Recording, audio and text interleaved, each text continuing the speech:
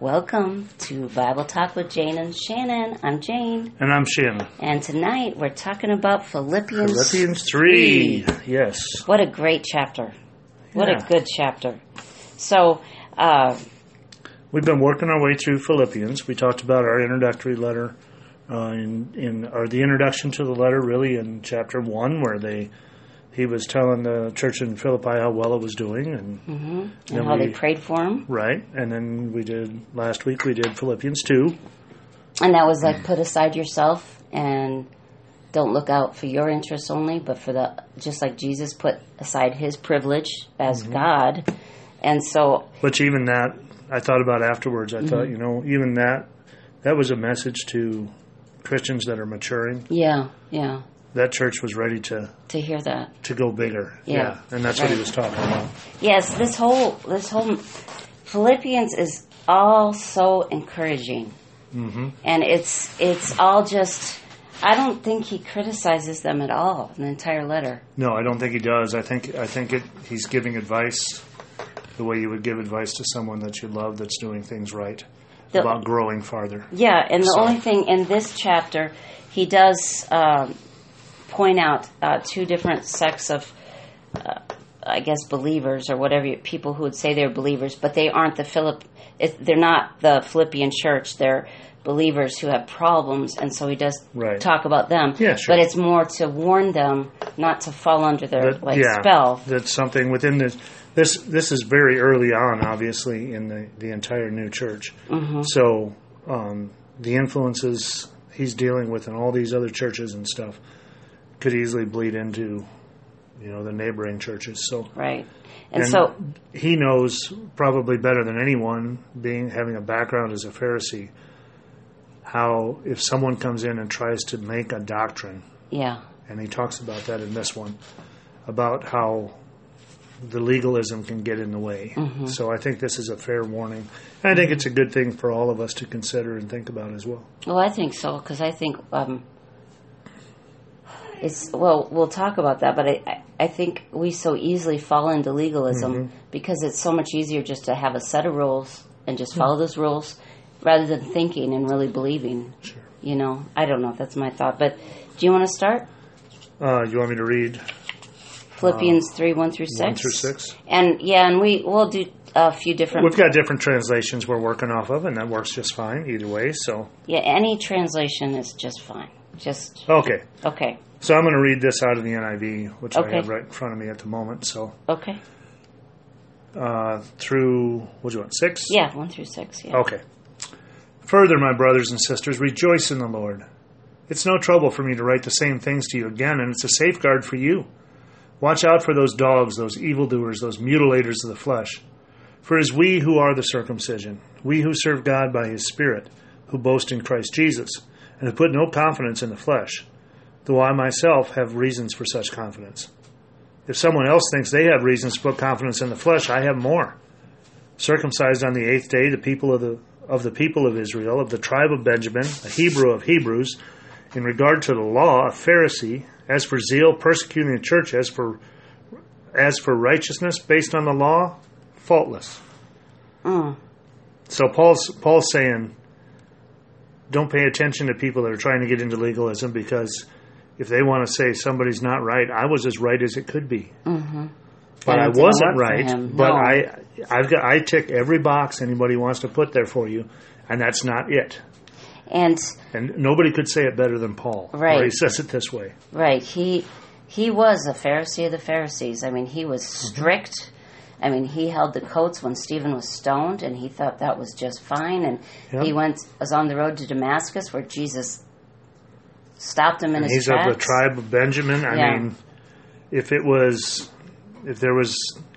a resume that could be put forth for a Pharisee and for someone to be the perfect Jew, he was it. And he had it. And he was good at this legalism stuff because all the Christians were afraid of him. He was an up-and-comer. He was a mover and shaker. They knew who he was. He wasn't high-ranking within the Pharisees or the Sadducees, but he was one of those guys that was a zealot for them, and they were not going to find fault with him, so they were sending him on these missions. Yeah, to get the believers. And that's when Jesus called him in. So this morning, I was reading this a little bit, and then I was reading some other stuff, and it's something.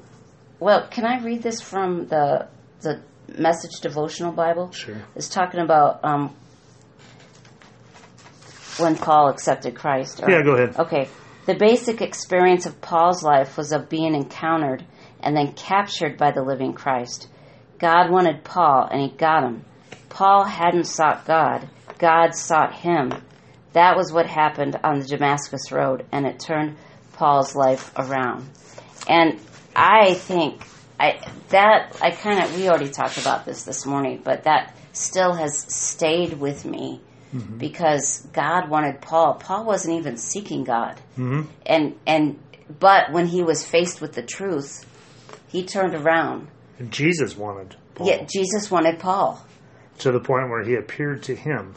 I think Jesus wanted to grab a hold of Paul's life, not to stop Paul, but to use Paul and say, hey, if you take your energy and you put it in the right direction, this is what you should be doing. And I will say, Paul didn't argue with him. I mean, it was very miraculous, and he couldn't see. Well, he and, struck him blind, and all those things. But he willingly submitted to him. But I do like the thought that Jesus wanted him and went after him and got him. And it's the same thing like we talked this morning about Jacob, who was a liar, he had a lot of cheat. issues. And God sought him out too by giving him the dream of angels and ladders. When he was just running from Esau, he was scared to death for his life. Right. And so the reason why I bring this up is that sometimes, especially with people we love who are in our lives and who are not following Jesus, just be at peace. God's got it. He's going to get them. You know, he's pursuing them. It's not like he's not going to do it lackadaisical. He's on a mission. You know, I mean, that just encouraged me. So, anyway. Well, in this passage that we just read, 1 through 6, it talks about legalism and the fact that it's so easy for us as humans to try and create something like that. Well, you know, could you... Whether it's doctrine or whatever rules you want to, whatever name you want to give the rules that you have, the norms, if you want to call them that, for your church, whatever it is. Traditions. But I was going to say, could you give us, though most people probably know what it means, could you give us a definition of legalism? A definition of legalism. Okay. Because we throw that term around, and once people hear it, if they don't know what it means, if they hear the definition, they'll understand, oh, of course that's what it means, because the definition is really kind of like in the word. But okay. Well, according to the dictionary here, theologically it means dependence on moral law rather than on personal religious faith. That's true. That's what it is. I think a lot of times legalism is really started by people that are just trying to find order. Yeah. They want to get... they want to know for sure this is right, this is wrong, this is left, this is right. They just want to classify everything so they can control it. Yeah. Faith can be scary because God can take you in uncontrollable places if you let Him. And that could be intimidating. I think that's what it gets down to. When we have a set of rules, and they could be good rules. A lot of times they are good rules. It's because we're trying to control the situation. It makes it safer, feels safer, and gives you a little sense of certainty, or you think it does. Well, and that was the same thing with the Pharisees. You know, their role was legalism. That's what they did. That was their mission in life, was keeping all these Mosaic laws and traditions and things that were not, some of them were not very biblical at all, but they decided that this is the way it should be. And so they could control other people by saying, you should be doing this. I do it right. You should be doing it the way I do it. And anytime we do something like that, anytime we start putting boundaries on someone else's faith, we're really doing them a disservice because God could be taking them in a completely different direction from where you've been taken in your walk with God, or your experiences could be completely different than anyone else. Too, I think also it kind of, and maybe not intentionally, but it really shows a distrust of that believer and their connection with the Holy Spirit. Oh, very much so. Because the Holy Spirit will speak to every single believer, and He will guide them. And maybe sometimes their walk isn't looking the way we think it should, but the Holy Spirit's speaking, and God's not worried about it. And I don't think we're supposed to be worried about it. No, and I think that's the other thing. I think there's just a natural human distrust of others. Yeah. And a church, let's just use that with a small c, the church, is a very intimate setting.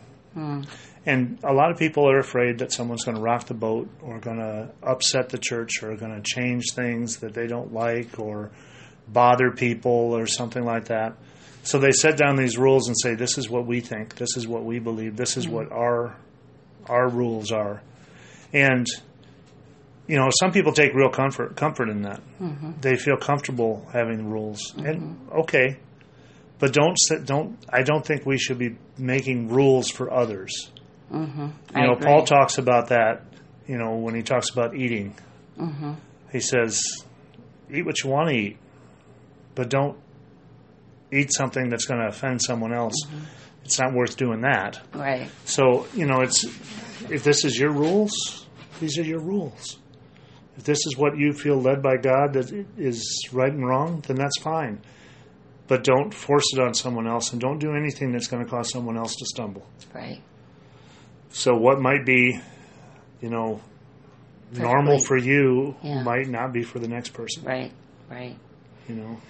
It's really that we really need to be led by the Spirit and all that. We love God and love people. We love God first, and then we love people, and I don't want someone telling me what to do, except for God. Right. And sometimes you. Well, and it, yeah, right. I did something you told me to do. I put shoes on yesterday. Remember? Oh, yeah. Yeah, I was going to go catch a horse. Yeah, and I said she shouldn't do it barefoot. No, you didn't say that. You said you put shoes on before you go do that. Right. And so I did. You shouldn't do it barefoot. And I did. See? Okay. Okay. Well, and the other thing, I think, too, when we look at this, we have to look at people through God's eyes. Yes. And if God wants us all, warts and all, bumps and all, everything that's going on, if we look at the biblical principles and we are walking within the biblical principles, as long as there's not something there that someone is saying, well, I feel like God says I can do whatever I want. No, that's not what God says. Right. But I can't say this is because I think it's better for you. Right. I would give, if someone asked me advice, I would give them the advice. Right. But on the other hand, I'm not going to ban someone from the church because they're different than I am. Mm-hmm. How about I read the next part, okay. 7 through 9? You're going to read this out of the message? Yeah, I'm going to read this out of the message. Okay. The very credentials these people are the legalists again, the Pharisaical people. The very credentials these people are waving around as something special, I'm tearing up and throwing out with the trash, along with everything else I used to take credit for. And why? Because of Christ. Yes, all the things I once thought were so important are gone from my life, compared to the high privilege of knowing Christ Jesus as my master firsthand. Everything I once thought I had going for me is insignificant, dog dung. I've dumped it all in the trash so I could embrace Christ and be embraced by Him. I didn't want some petty, inferior brand of righteousness that comes from keeping a list of rules, when I could get the robust kind that comes from trusting Christ, God's righteousness. So we've kind of been talking about this, but I do like how it says, I didn't want some petty, inferior brand of righteousness. I want the robust kind of righteousness. And so obviously the petty, inferior brand of righteousness, he's talking about the rule making, right? Mm-hmm. And yeah, in mine it says, I consider them garbage, that I may gain Christ and be found in Him, not having a righteousness of my own that comes from the law, but that which comes through faith in Christ, the righteousness that comes from God on the basis of faith. Basis of faith. Faith is an overwhelming concept for Paul in all of his letters. He talks about faith a lot. Yeah. And understanding what faith is, and the faith is following where Christ leads you and not a predetermined path, like he had been on. Mm-hmm. He'd done everything right in his life up to this point. He checked all the boxes. He got the education he needed. He did everything he was supposed to do. He was circumcised on the right day. He was from the right tribe, everything else. And he says that's all just garbage. Mm-hmm. Next to faith. Faith is true righteousness. You cannot have righteousness without faith. The thing about faith is God will never go against his own word. Mm-hmm. I mean, God, and so if you feel you think you feel led to do something, but it's like against God's word, then it is wrong. But if it's maybe not what other Christians do, but it's just a accepted norm. Well, think about our walk. Okay. As of last week, we've been married 27 years. Yeah, and he got me some new rings today. Oh, yeah. Well, they came today. I ordered them a couple weeks ago. They just got here. They were supposed to be here for our anniversary. But he had to cut my other ones off because my fingers got too fat. So no, your fingers have arthritis in the joints. They're not fat. Well, okay. Well, anyway, okay. They're larger than they used to be. If you think about our walk and the way that we have got from where we were to where we are, I know for a fact that many people that really, really care about us would have thought we were doing things wrong all along. Yes, that is true. In many ways, the adoptions we went through, Hawken, leaving the job that I had with the state to come up here for the church. There's a lot of things that people would have told us that doesn't make sense. It's not right. It's an unwise decision. We felt led by God, so we followed it, and God has blessed it. But and I'm not saying we're perfect in any stretch of the imagination. No. That we always follow the way God wants us to go. But we try. If we look at it from a worldly standpoint, we've made bad decisions. And yet, God has blessed every one of those decisions because it's bad in the world's eyes, but it was right. It was what God wanted for us. That is, sometimes God will lead you in quirky ways or ways that make no sense to someone else. But if you know it's God, you go for it. And that's living by faith. Yes. So I want to read this. This is a guy, his last name is Meyer. I got it off of, I got it off of the Enduring Word Bible Commentary website.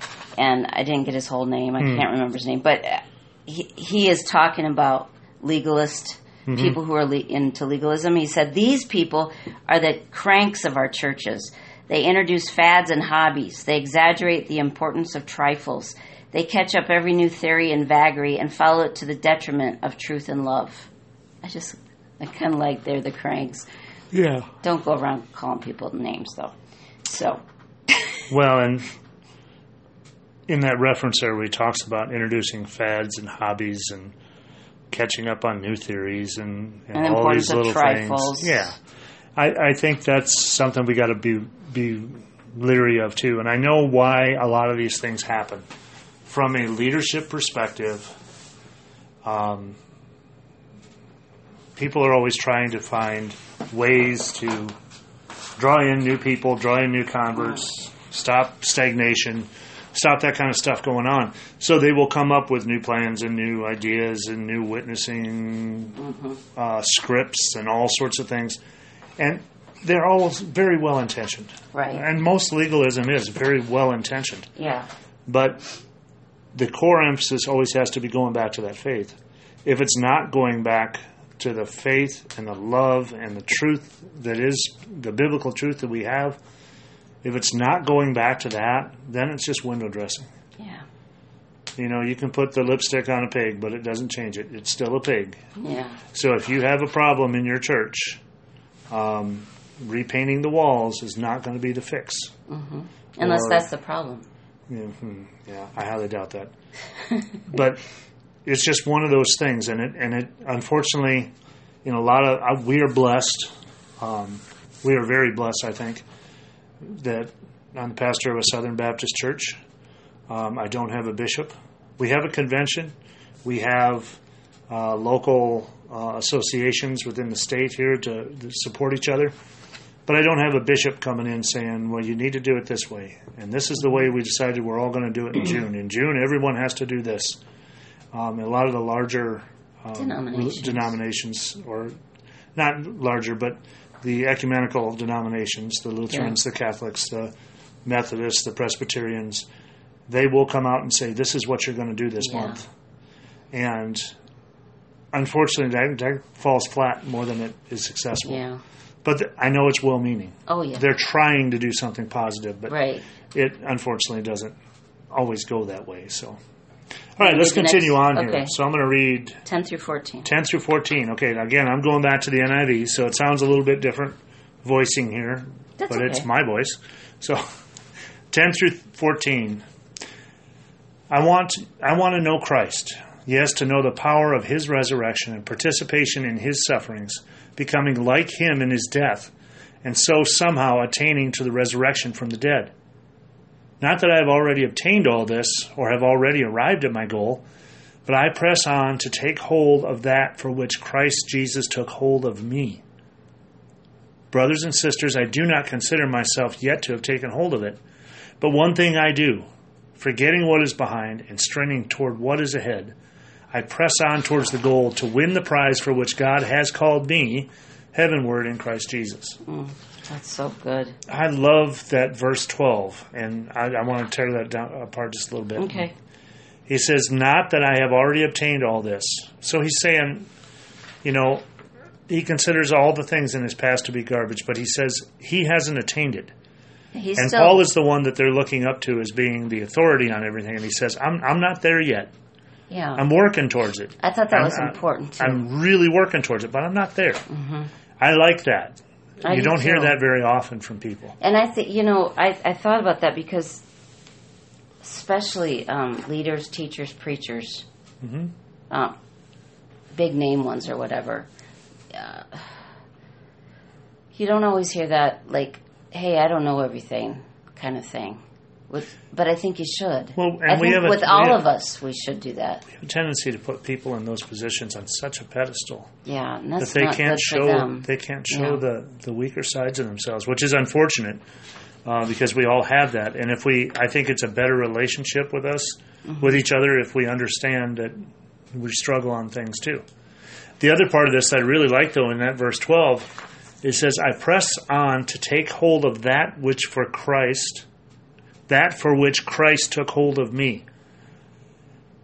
Jesus had a plan for Paul, and he says, I'm trying to fulfill the job that Jesus gave me. Jesus got a hold of me for a specific purpose, and I'm reaching for that, trying to get there. And I think all of us, if we are honest with ourselves, I don't think we ever stop trying. No. And that's why he says in the end, I press towards the goal to win the prize for which God has called me heavenward in Christ Jesus. In other words, I know the finish line is going to be when I'm in heaven. So until I get to the finish line, I don't slow down. I keep reaching for farther and farther and farther for that goal. I think, if you're still alive, God still has a plan for your life. Even if you're 90 or whatever, always, he's always going to use you because that's a delight to be used by him, and he wants you to be a co-laborer with him. It's just... Yeah, there's no time that we are given in the Gospels or in any of the rest of the New Testament where somebody said, oh, good job. You can sit around for the next 20 years. You don't get a gold watch and a retirement here on this side of heaven. I think, though... When we get to heaven is when we get the retirement. I think some people feel like, okay, I'm this old now, I don't have to do anything else. I'm not saying... I don't even know anybody like that. Well, I did a long time ago. But the reason I think sometimes that happens is that people get burned out. They do things in their own strength, and they're just so darn tired. I think so, and I think also, I agree with that, but I also think that roles change over time. That's true too, yeah. You know, when you have young children, you're very involved in VBS, and you're very involved in Sunday school with little kids and stuff like that. Partially because you have young children involved, and partially because you have a lot of energy at that age. You're used to it. You're used to the chaos. You're used to all that stuff. That's why so many of our elementary teachers are so awesome at this. Right. Because that's what they do for a living. Right. But as you age and your roles in your family change, you go from being mom to being grandma, your role in the church is probably going to change too. And that's great. That's awesome. The only thing that could be negative about that is if nobody steps in to take the mom role when you step into the grandma role. Yeah. We have to constantly be backfilling ourselves with young people. And that's why I think it's so important in churches for us to give responsibilities and roles to our younger members so that they can grow into it. And so that, the people that have been, officers within the church, where they've been secretaries or treasurers or whatever forever, they shouldn't do that until the day they die. No. Someone else should take that responsibility, but that doesn't mean that they don't have something to give. Right. And I think we shouldn't look at it as what do I have to do, but instead, what do I have to give? And there is so much wealth to be received by all of us from those that have gone before us and have done the things that we're doing now. So I always take, with great seriousness, I always take advice from people because they've been there and done that, and it's always been well-meaning. I haven't had any negatives, but it's just one of those things. In the same way, I could take it from a young person who says, "Hey, I got this great idea. I love that. Come and tell me your great idea." Sometimes I need a boost from someone younger to push me forward and get me going again because I'm stagnating. And everyone has a different perspective. So everyone has something to give. Plus, we're all in one body. I mean, if we're not functioning, we're hurting the body. And that's why I love, like, when we do adult Sunday school so much, is because God may give me a message directly through someone else. So someone else has a perspective or has a way of looking at it or can put it into words that I wouldn't have put it into, and it comes to me and it hits me like a brick, and I go, aha! That's what I was trying to wrap my head around, and God lets you speak that truth to me. So that's why I love it when we openly and honestly talk back and forth. One of the things that, as a pastor, that initially I found a little bit daunting, and now I just don't pay attention to it, is kind of what Paul's talking about here. Is anybody who's ever heard me preach or knows me at all will tell you that I never claim to know it all in any way, shape, or form. And I don't ever want to be the person that knows it all. I love being a member. I consider myself a member of our church. Right. I'm the pastor on Sunday. I'm the one up front, but I'm just a member of the church, just like everyone else. So, and that is where I think sometimes, like you talked about, mega church pastors and television pastors and all that kind of stuff, they can get off track because, first of all, people put them on that pedestal, and secondly, they stop being members of the congregation. Yeah, they're just kind of speakers. Yeah, they become a celebrity instead of being just one of the guys. Yeah. And you need to be just one of the guys. Yeah, definitely. So I'm going to read the next 3 verses, 15 through 17. So let's keep focused on that goal. Those of us who want everything God has for us. If any of you have something else in mind, something less than total commitment, God will clear your blurred vision. You'll see it yet. Now that we're on the right track, let's stay on it. Stick with me, friends. Keep track of those you see running the same course, headed for the same goal. And I like how how the message here says that a half-hearted commitment is called blurred vision. Because it is. If you're not seeing God, I mean, when you totally see Jesus you're going to completely commit to them. Maybe, well, what do you think? Am I wrong? Well, no, I think you're right. When I read 15 out of the NIV, it says, all of us then who are mature should take such a view of things. In other words, he's talking to a church that's fairly mature, that's doing things right, that's growing in the right direction. He says we should take such a view of continuing on, pressing towards the goal, finish it out. And if on some point you think differently, that too God will make clear to you. So if it's a little thing, it's a little hiccup in the road, God's going to figure that out. Don't worry about it. God will tell you what you need to do. And he says that we're supposed to keep track of each other. And that's just, we need to, any one of us could fall into some sin or get off track or just get blinded by the world. And we're supposed to be there not to condemn each other, but to say, hey, come back. And just to bring us back, not to point fingers, but to come alongside and say, hey, come on, I'll pray with you, and we're going to straighten this out. And this walk that we have as Christians is not meant to be solo. No. We're not meant to be alone. The only way you could possibly be alone if you were like one of the Old Testament hermits and you went off and lived in a cave somewhere and the world had no effect on you, then, but that's not the way we live. No, it's not the world that we live in today. And so while you can strive to do your best and you can be so in love with God, you can spend all your time in the Word, you can do all those things, we still need each other. And that community, that concept of community within the church is a huge portion of our faith. And we are all brothers and sisters in Christ. And that family thing, where we are adopted into God's family, the family concept there is so important. You don't let your brothers and sisters down. No. You don't let them falter. If they need a hand, you give them a hand. If you need a hand, you ask them, because they're your brothers and sisters, and you can. And I think that thought that you said, the family of God, I think that is so important, that we need to feel like our church is a family, because I know there are times that people, just like as families do, you fight, some trouble comes in, and if we see our church as a family, we're not going to just abandon ship and go find a different church.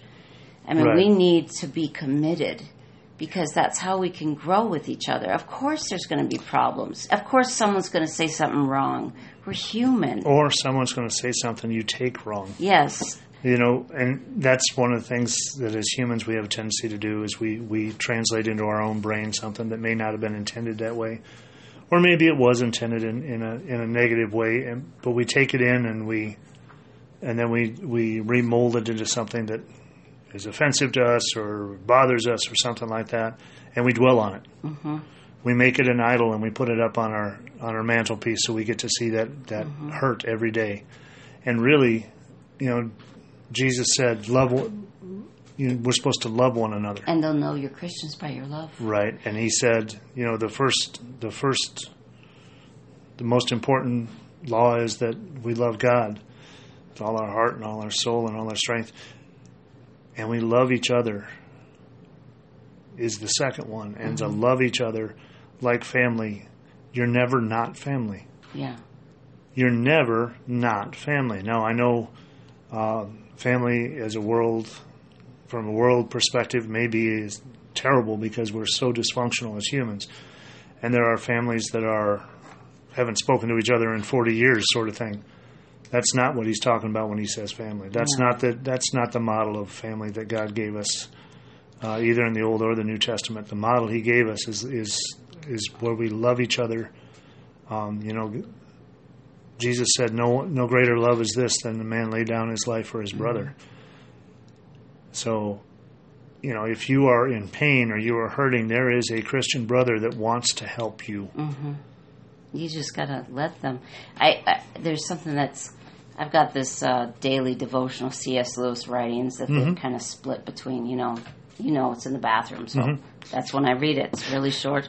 But one of the days I read, it was about, he was talking about the church and how unique the church is, because the church will bring together people that are completely different unlike any other organization, because if you have some kind of club or whatever, everyone has a common interest. The only thing common with us as a church is our belief in Jesus Christ and how God can take so many different kinds of people and bring us all into unity. And that's really an amazing thing. And it's only God can do that. But could you just read the rest of the chapter 18 through 21? Yeah, 18 through 21. Yeah. For as I have often told you before, and now tell you again, even with tears, many live as enemies of the cross of Christ. Their destiny is destruction. Their God is their stomach, and their glory is in their shame. Their mind is set on earthly things. But our citizenship is in heaven, and we eagerly await a Savior from there, the Lord Jesus Christ, who by the power that enables him to bring everything under his control will transform our lowly bodies so that they will be like his glorious body. So he's that's amazing. He's Is that drawn, it? yeah. So he's drawing the line between the world and the church, and the world and believers. And believers our citizenship is not on this earth.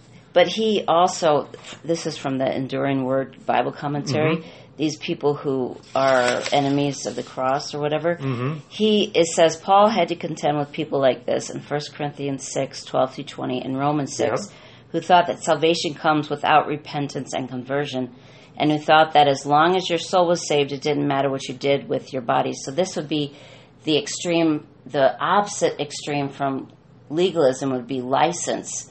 So they thought they could do I accepted Jesus. Sure, I'm saved. And I can do whatever I want with my body because...